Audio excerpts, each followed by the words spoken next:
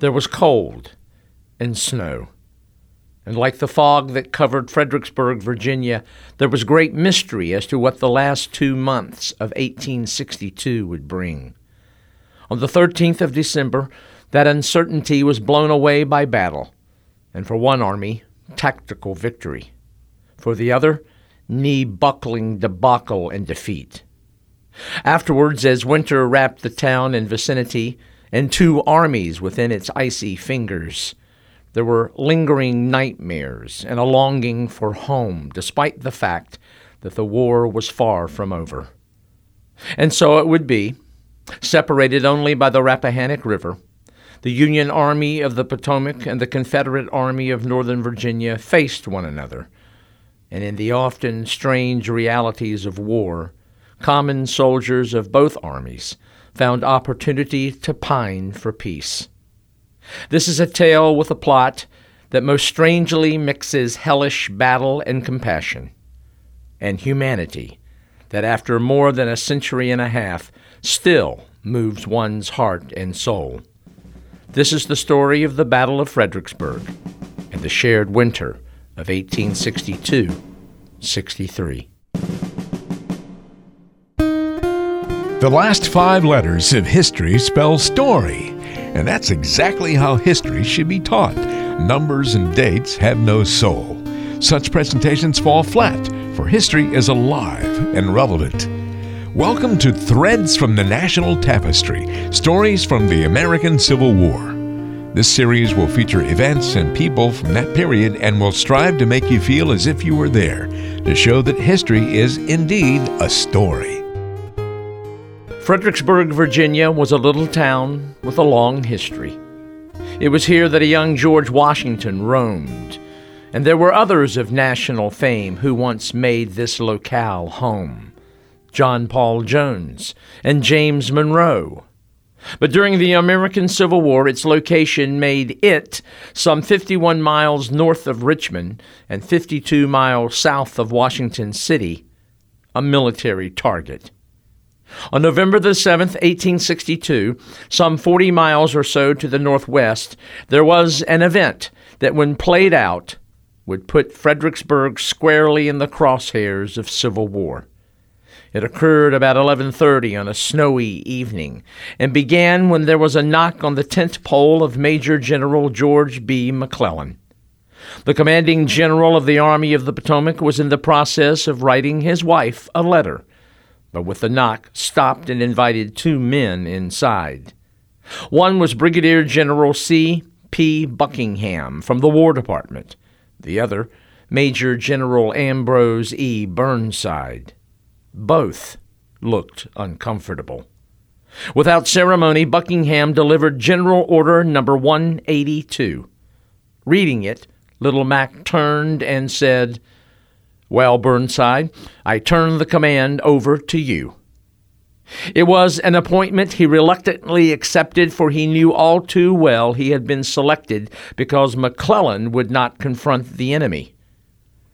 Burnside would now be under great pressure to find the foe, and to do it soon.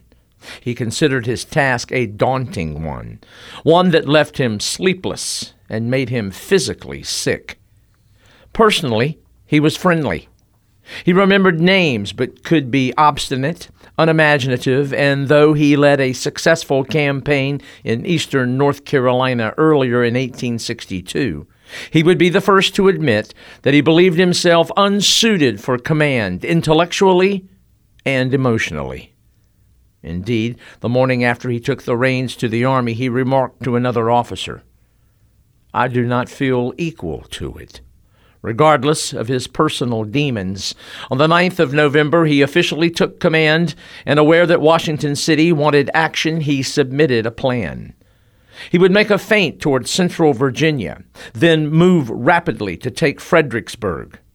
Once there, he would put his army astride the coveted Richmond, Fredericksburg, and Potomac Railroad and drive on the Confederate capital, Richmond. That being done, Lee would have to pursue, and Burnside could then offer battle on ground of his own choosing. To launch the campaign, Burnside listed his subsistence needs, and that included pontoons that would be required for his army to cross from the east to west bank of the Rappahannock River, which hugged Fredericksburg. He also reorganized. The so-called Left Grand Division was to be headed by cautious and uninspiring Major General William B. Franklin. Troublesome and conspiring Major General Joseph Hooker was tabbed to lead the Center Grand Division, and the Army's Right Grand Division was given to a loyal 65-year-old Major General Edwin V. Sumner, who possessed limited ability. Meanwhile, though his plan was not embraced by General-in-Chief Major General Henry Halleck and only lukewarmly received by the President, it was approved. Eager to move, his army lurched forward at 5 a.m. on Saturday, November the 15th, and did so unaware that his request for pontoons was already mired in red tape. Yet, his army moved quickly. Sumner's Right Grand Division made 15 miles a day and on the 17th of November reached Falmouth, Virginia, which was just north of and opposite Fredericksburg. Incredibly, 3 days later, Burnside's entire army, 121,402 men and 312 guns, were opposite the town itself. His army was there. The pontoons he requested were not. And that created an eternal what if. For at that very moment, across the watery barrier, Fredericksburg was defended by only 4 Confederate companies, 1 cavalry regiment, and 1 battery of light artillery. Robert E. Lee's 1st Corps under James Longstreet was 30 miles away, and Stonewall Jackson's 2nd Corps was in the Shenandoah Valley. Though there, Burnside's advance had been detected. Jeb Stuart and his cavalry had made Lee aware. But even if he knew Burnside was on the move, the Confederate chieftain was not certain of Burnside's true intent.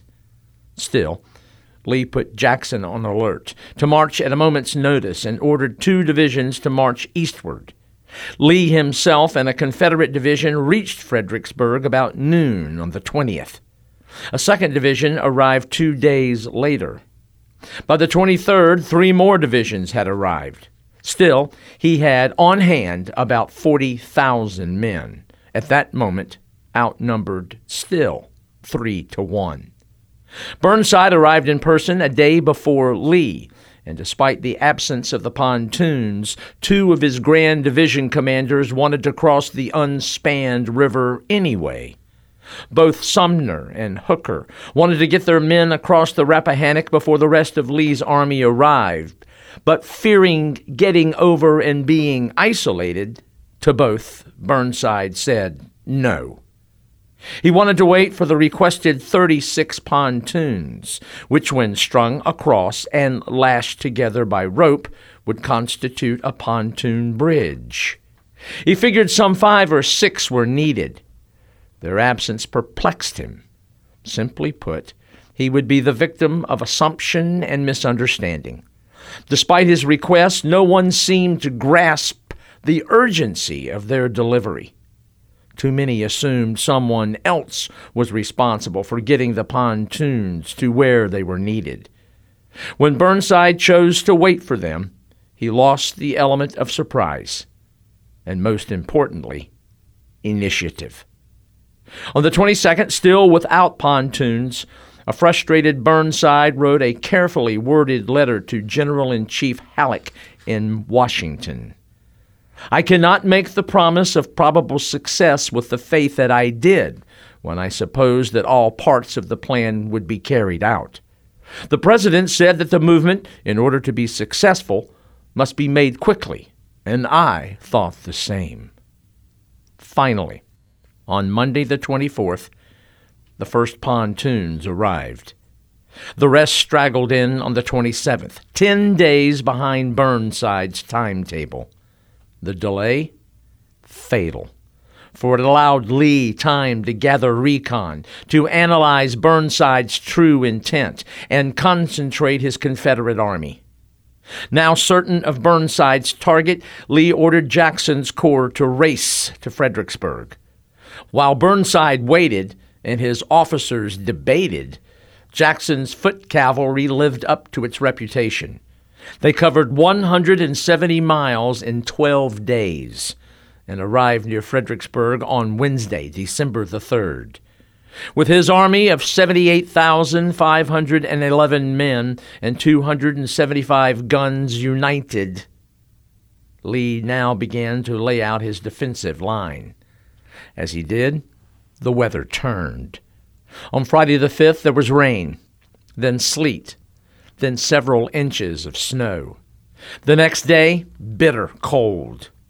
On the 7th, the temperature dipped into the lower 20s, and the next morning the thermometer read 16.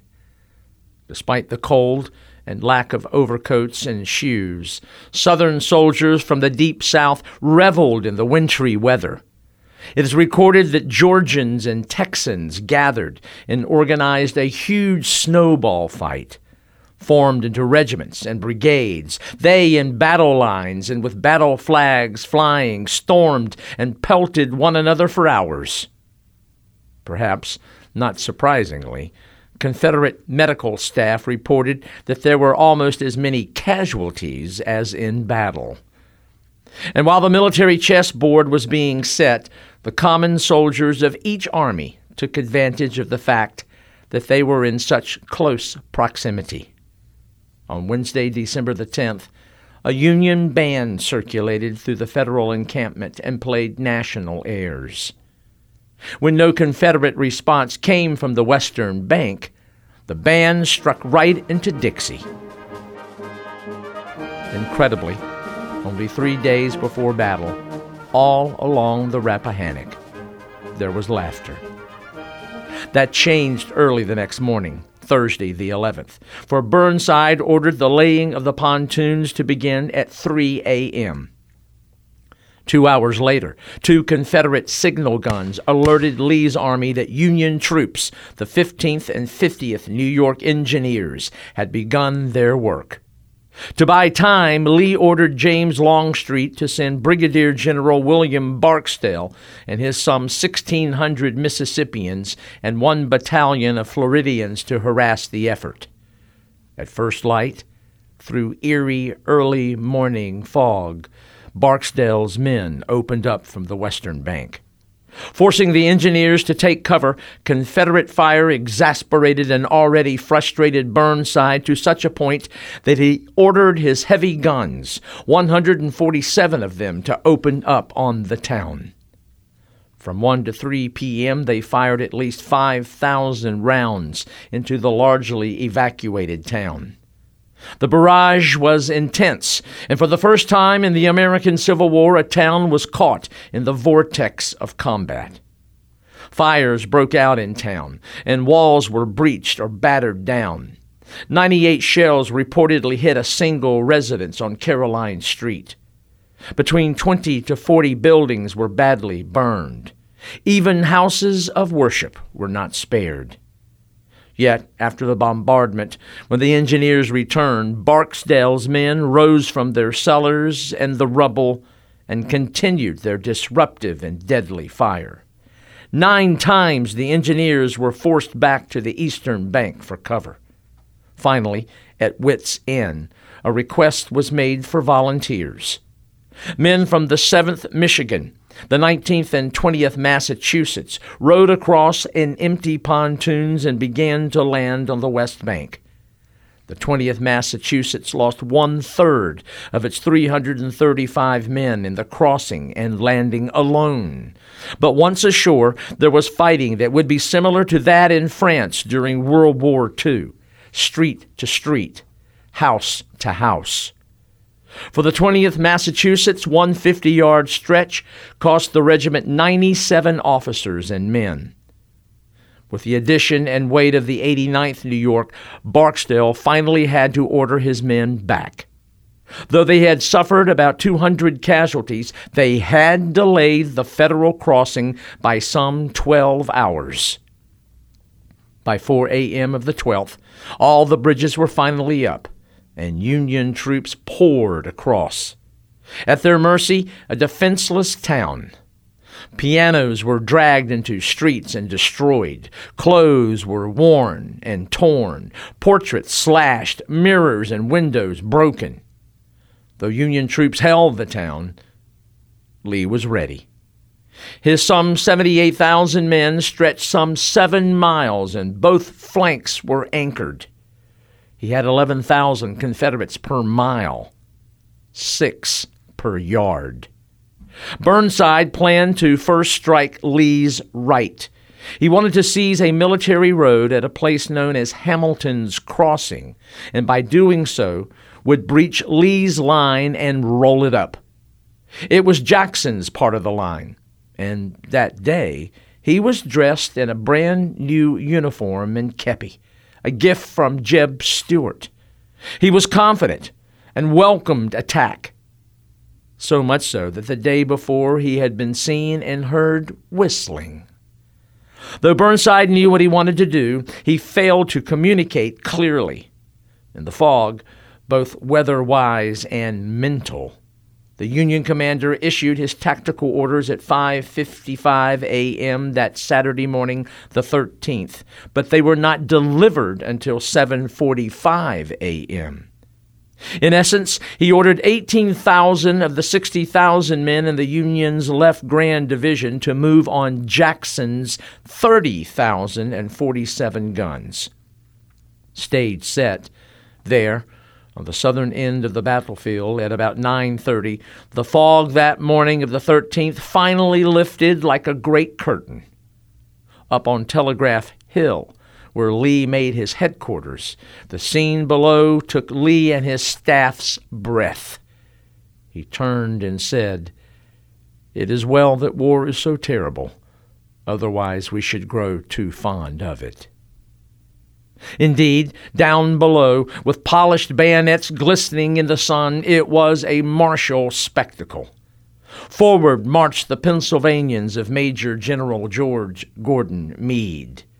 With support from John Gibbon and others, the Union assault numbered some 8,000 as they advanced, a bloody annoyance.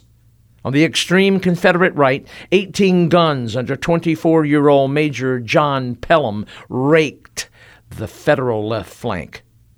Pelham, who left West Point 2 weeks before graduation to join the Confederate cause, advanced 2 guns and around 10 a.m. opened up from only 400 yards away. 5 Union batteries tried to silence him. They eventually did, when 24 guns blasted away his advanced position, yet in that rain of fire, despite 3 requests by Jeb Stuart to fall back, Pelham did so only when he ran low on ammunition. The fire created consternation for about an hour, but around 1 p.m., when the Union advance finally came on without hindrance, it found fortune. A portion of the Union assault struck Jackson's line, where mistakenly there was a 600-yard gap. Into that yawning space, Federals poured. Behind, in reserve, South Carolinians under Maxcy Gregg. Earlier, he had his men stack weapons to keep his men from firing into Confederate ranks. Incredibly, when men in blue approached, Gregg mistook them as friendlies and ordered his men to stand down. That order cost him his life. Jackson's line was breached. The Confederate military road was in Union hands, but then Burnside's poorly written orders and William Franklin's timidity damned Union success.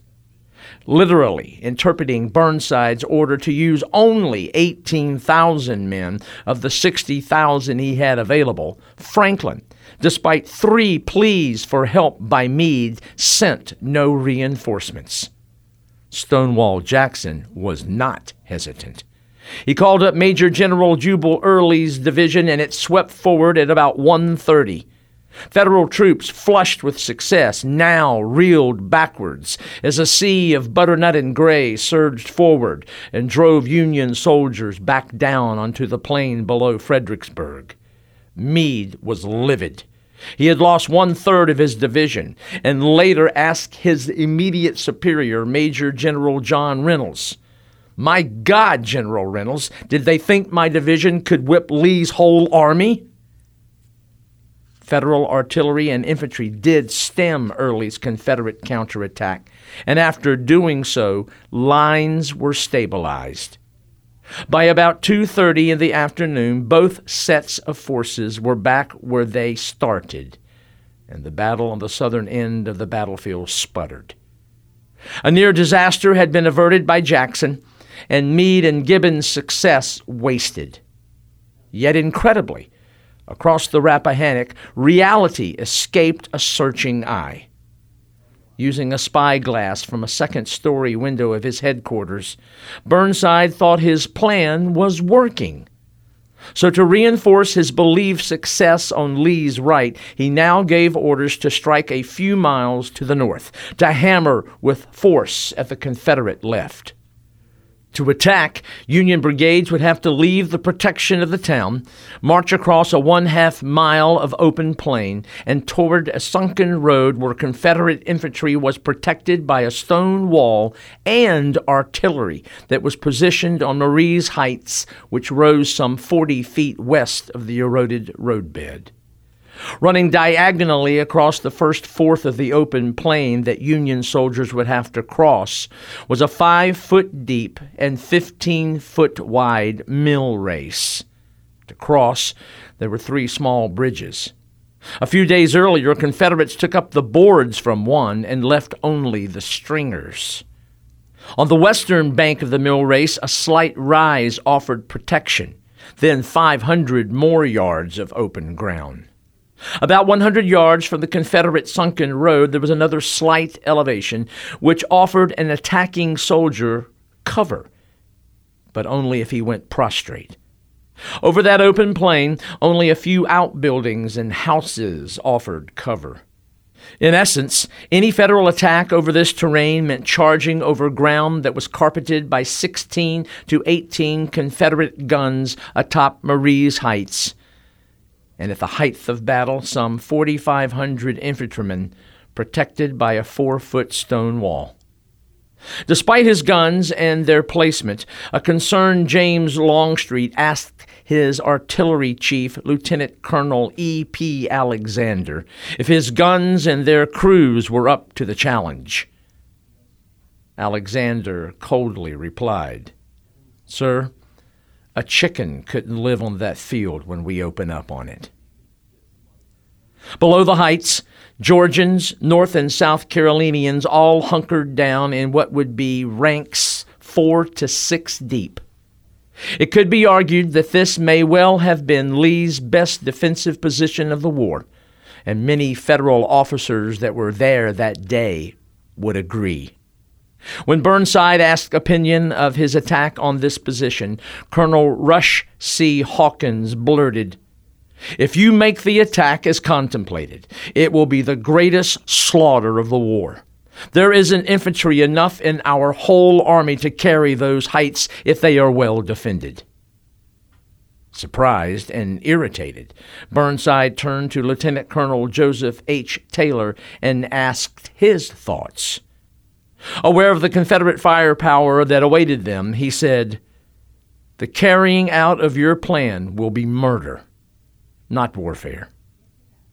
Indeed, an assured James Longstreet told his commanding general that if you put every man in a blue uniform in front of my position and give me enough ammunition, I will kill every one. Around 10 a.m., the sun burned the fog away on this part of the battlefield, and again, like earlier to the south, it seemed like the raising of a great curtain on a great stage.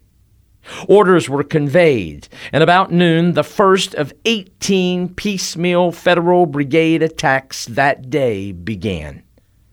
The first assault fell to men under Brigadier General William H. French. Incredibly, his men made it across the mill race, out in the middle of the open plain, and reformed under the protection of its western bank. Then they moved forward as one, as if on parade. French's 1st Brigade under Brigadier General Nathan Kimball took the lead, and it withered under murderous Confederate fire and went to the ground, 1/4 of its number down and Kimball wounded. Next, about 150 yards behind, the brigade of Colonel John W. Andrews. They moved to fill the great bloody gaps created by Confederate fire. Andrews went down, wounded. His 10th New York lost 9 of its 11 officers in less than an hour. Next, it was the brigade of Colonel Oliver H. Palmer. They, too, were forced to the ground. Yes, although some, incredibly, advanced to about 100 yards from the flaming stone wall, an entire division, 3 brigades, were shattered and broken. 1,160 casualties in about an hour. Reinforced during French's attack by 2 South Carolina regiments and 2 from North Carolina, the Confederates prepared for the next attack, and it came right about 1 p.m. It was the division under Major General Winfield Scott Hancock. First, he sent in a brigade commanded by Colonel Samuel Zook. It pushed to about 100 yards from the flaming wall. Some from the 53rd Pennsylvania actually got within 50 yards, but all too went to the ground. 1/3 of the brigade casualties. The 57th New York reduced to 50 men. Then advanced a unit of some renown, the Irish Brigade. With sprigs of boxwood in their kepis, some 1,200 men under the green flag of Erin advanced. They did so while fire from the stone wall was so intense it reminded one soldier of heat lightning. One regiment of Confederate tormentors was the 24th Georgia, comprised of Irishmen. Some aimed and fired through tears. A few of the Union Brigade got as close as 25 yards to the stone wall, but with 40% of the brigade casualties, Thomas Marr's Irishmen also went to the ground. 545 of 1,200 of his Irish Brigade casualties. Now Hancock's 3rd Brigade was fed into the meat grinder. The former Vermont schoolteacher, Brigadier General John C. Caldwell, took his 2,000-man brigade in. One of his regiments, the 5th New Hampshire, was led by Colonel E. E. Cross. Already twice wounded in the war, he had had a premonition that this would be his last battle. Before going into action, he made his will, inventoried his property, packed everything he owned into a trunk, locked it, and gave the key to the regimental chaplain. Though horribly wounded this day, he would survive, but the division in which his brigade was organized, Hancock's, was wrecked. With 42% casualties, the division suffered the highest divisional loss in any one battle for the entire war. Despite the slaughter, there would be 5 more divisional attacks. 2nd Corps Commander Major General Darius Couch was in the cupola of the Fredericksburg Courthouse. From there, he watched in horror. At one point, after 2 of his divisions had been shattered, he turned to another and exclaimed, "Oh, great God, see how our men, our poor fellows, are falling." The entire plain before him was covered with the wreckage of battle. Dead men and horses, blue-clad soldiers falling as they advanced, panicked men fleeing to the rear. To Couch, it was like watching snow fall upon warm ground. Still, the orders from east of the Rappahannock demanded more attacks, and so, in simultaneous fashion, the brigades of Brigadier Generals O. O. Howard and Samuel Sturgis went forward at about 2 p.m. 2 new blue waves crested at the stone wall, which was aflame from one end to the other. The results? The same. Their attacks stalled. Couch's 2nd Corps had taken nearly 4,000 casualties. Thus far, 10 brigades had been shattered, and there would be more. Major General Joseph Hooker was ordered to send forward elements from his 5th Corps. Hooker, aware that Burnside's plan was in shambles, raced to convince the commanding general to end the human holocaust. While he unsuccessfully tried to do so, Brigadier General Charles Griffin's division advanced. It was now between 3 and 3:30 in the afternoon, and its brigades, too, were cut down. Brigades led by Colonels James Barnes, Samuel Carroll, Jacob Schweitzer, and Thomas B. W. Stockton. In Schweitzer's brigade, the 32nd Massachusetts lost 1 of every 10 men in 10 minutes. It was now about 5 p.m. Sunlight was fading. Common soldiers hugging the ground before the stone wall, using their own dead for shields.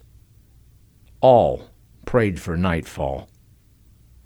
And yet, thanks to a wildly erroneous report from one of Hancock's brigades that shifting Confederates were actually retreating, an order went to Brigadier General Andrew Humphreys to take his 4,500 in.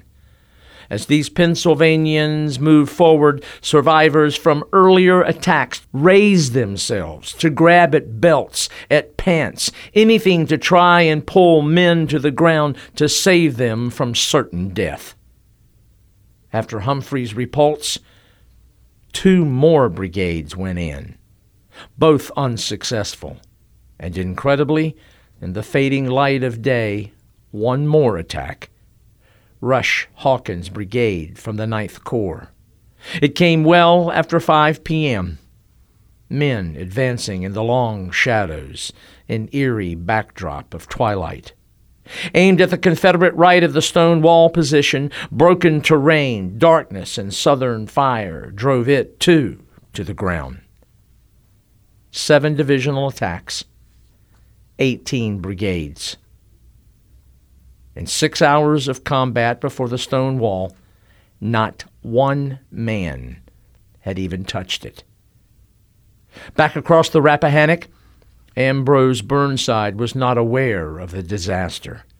His army had suffered 12,653 casualties, some 7,000 to 9,000 of them in front of the wall at the foot of Marye's Heights. Where McClellan never knew when to start, it seemed Burnside did not know when to stop. During the evening, he incredibly planned to renew attacks at first light the next day. He announced that he personally would lead his old 9th Corps into battle. His staff and lieutenants talked him out of it. The night of the 13th, for those survivors pinned down on the plain in front of the stone wall, well, it was something from a nightmare. The temperature dropped. Wounded let slip pitiful cries for home and mother. Some froze to death. One of those trapped that night, the 20th Maine's Lieutenant Colonel Joshua Lawrence Chamberlain. He spent the night between 2 dead men. A third served as his pillow. He used the flap of a dead man's overcoat to keep him from freezing. All night long, the otherworldly and unearthly sounds of the wounded and dying. And there was something else that night that was unearthly. Soldiers of both armies witnessed a rare display of the aurora borealis, the northern lights. To Confederates, it was God Almighty's celebration for yet another Southern victory. To Union soldiers, a horrible omen. The next day, the 14th, the plain before the stone wall was still a no-man's land. And that was the stage for one of the war's most memorable scenes. As reported by enough eyewitness accounts to give the story respectability, the sights and sounds of human distress on the other side of that stone wall moved one Confederate to ask permission for a daring act. It was Sergeant Richard Kirkland, Company G, 2nd South Carolina. Confronted by waves of pitiful cries from wounded Union soldiers, he, all of 19 years of age, felt compelled to do something, as he put it, to help those poor people crying for water. Given reluctant permission, he exchanged his rifle musket for filled canteens, and without a white flag of truce, risked his life to stand and become a target. He made his way over the stone wall, moved to the Union wounded closest to him, lifted heads, and gave water to those who had been exposed for hours. When Union soldiers recognized his act of humanity, they held their fire. So, too, did Confederates, while his mission of mercy continued. In the hell of battle, he, this angel of Marie's Heights, was an oasis of compassion. And yet, despite his heroic act, the beast that is war refused to acknowledge or remember, for already manufactured even that day a Federal bullet which would find him September the 20th, 1863, at a place called Chickamauga. Hit in the chest, he gasped to comrades, "I am done for. You can do me no good. Save yourselves and tell Pa I died right." Robbed of his destiny by civil war, Richard Rowland Kirkland, dead at 20. And though it took time and reflection, today he is remembered. At the foot of Marie's Heights, there is a memorial to him. Erected in 1965 on the battlefield, a plaque reads, "A hero of benevolence, at the risk of his own life, he gave his enemy drink at Fredericksburg." In victory, Lee's losses numbered a relatively light 4,201. Yet that victory was bittersweet, for it had been a tactical one. Unable to follow it up, it was not strategic. Yet another drive on Richmond had been stopped, and stopped with great Union loss to men and morale. During the night of the 15th, a dispirited Union Army of the Potomac slipped quietly back across the Rappahannock, and the precious pontoons, whose late arrival condemned so many men, were cut from their moorings. When news of the defeat reached Washington City and the horrendous casualties reported to Abraham Lincoln, a mortified 16th president lamented, "If there is a worse place than hell, then I am surely in it." Back down in Virginia, in the days after the battle, the two armies settled into winter quarters, separated only by the icy blue finger of the Rappahannock. Though desperate for supplies, morale soared in the Confederate camps. Another snowstorm allowed the men in butternut and gray to find amusement. On the 29th of January, a 9,000-man snowball fight. Across the way, the mood was quite different, for Union morale for that army was the lowest of the war. And yet, incredibly, the close proximity of the two opposing armies presented opportunities for enemies to become friends. By means of handmade boats and with wire in trolleys, common soldiers from both armies traded coffee for tobacco and vice versa. They swam, they shared campfires, and they shared also the powerful salve of music. The story goes that in an effort to raise morale, a Union band late on a winter's day in January decided to move through the Union encampment. They played tunes like Father Abraham, We Are Coming, the battle hymn of the Republic, Hail Columbia. As the concert continued, a glance across the river revealed Confederates who stood where they were or sat on the bank to enjoy the music as well. In my mind's eye, I can see it. I can hear it. The band played on even as the sun began to set, and as they are wont to be, the winter sunset splashed the western horizon with a palette of colors that would challenge any artist, with deep reds and oranges and fuchsias. And about that time, the story continues, the one Confederate rose and shouted across the water, "All right, play some iron." And with that request, the Union musicians broke right into Dixie, and the Bonnie Blue Flag, and the Yellow Rose of Texas. And within minutes, thousands of soldiers drifted toward the river and, lining both banks, lifted their voices in unison to the heavens. And then again, in my mind's eye, as the reds and oranges of that winter sunset started to fade to the lavenders and violets, the Federal Band decided to play one last song, "Home Sweet Home." When they did, grown men with swimming eyes tried to choke down the tears and sing the words. As popular historian Bruce Catton noted, there wasn't a dry eye on the Rappahannock. For that, I would give anything to have been there.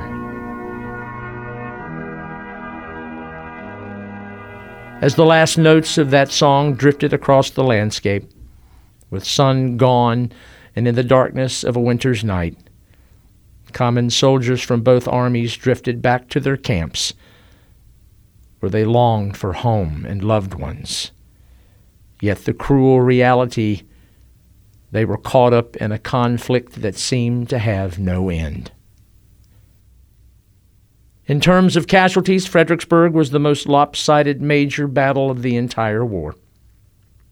By the 1st of February, 1863, there would be yet another Federal commander, and by the end of April, another campaign to take Richmond. And yes, there would be more killing, 2.5 more years of it.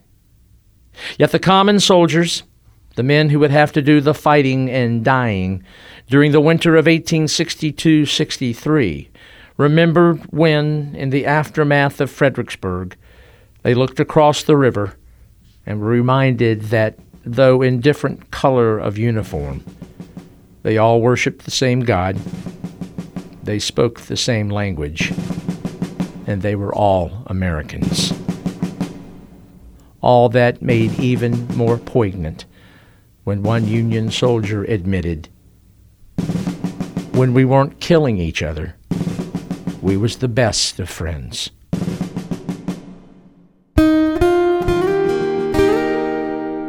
That Union soldier spoke for hundreds of thousands of common soldiers who, over centuries and regardless of nationality, have found themselves in a conflict not of their choosing. For me, it brings to mind a short poem. 40,000 men went forth to fight, when 40 statesmen thought it right. Had statesmen fought and died instead, there would have been but 40 dead. The next time we gather, we'll head for the southeastern coast of North Carolina and relate the story of the fort that protected Wilmington and the ambitious amphibious operation to capture it. At stake, the last Confederate port open to the outside world. I hope you'll join me for Fort Fisher, Confederate Goliath.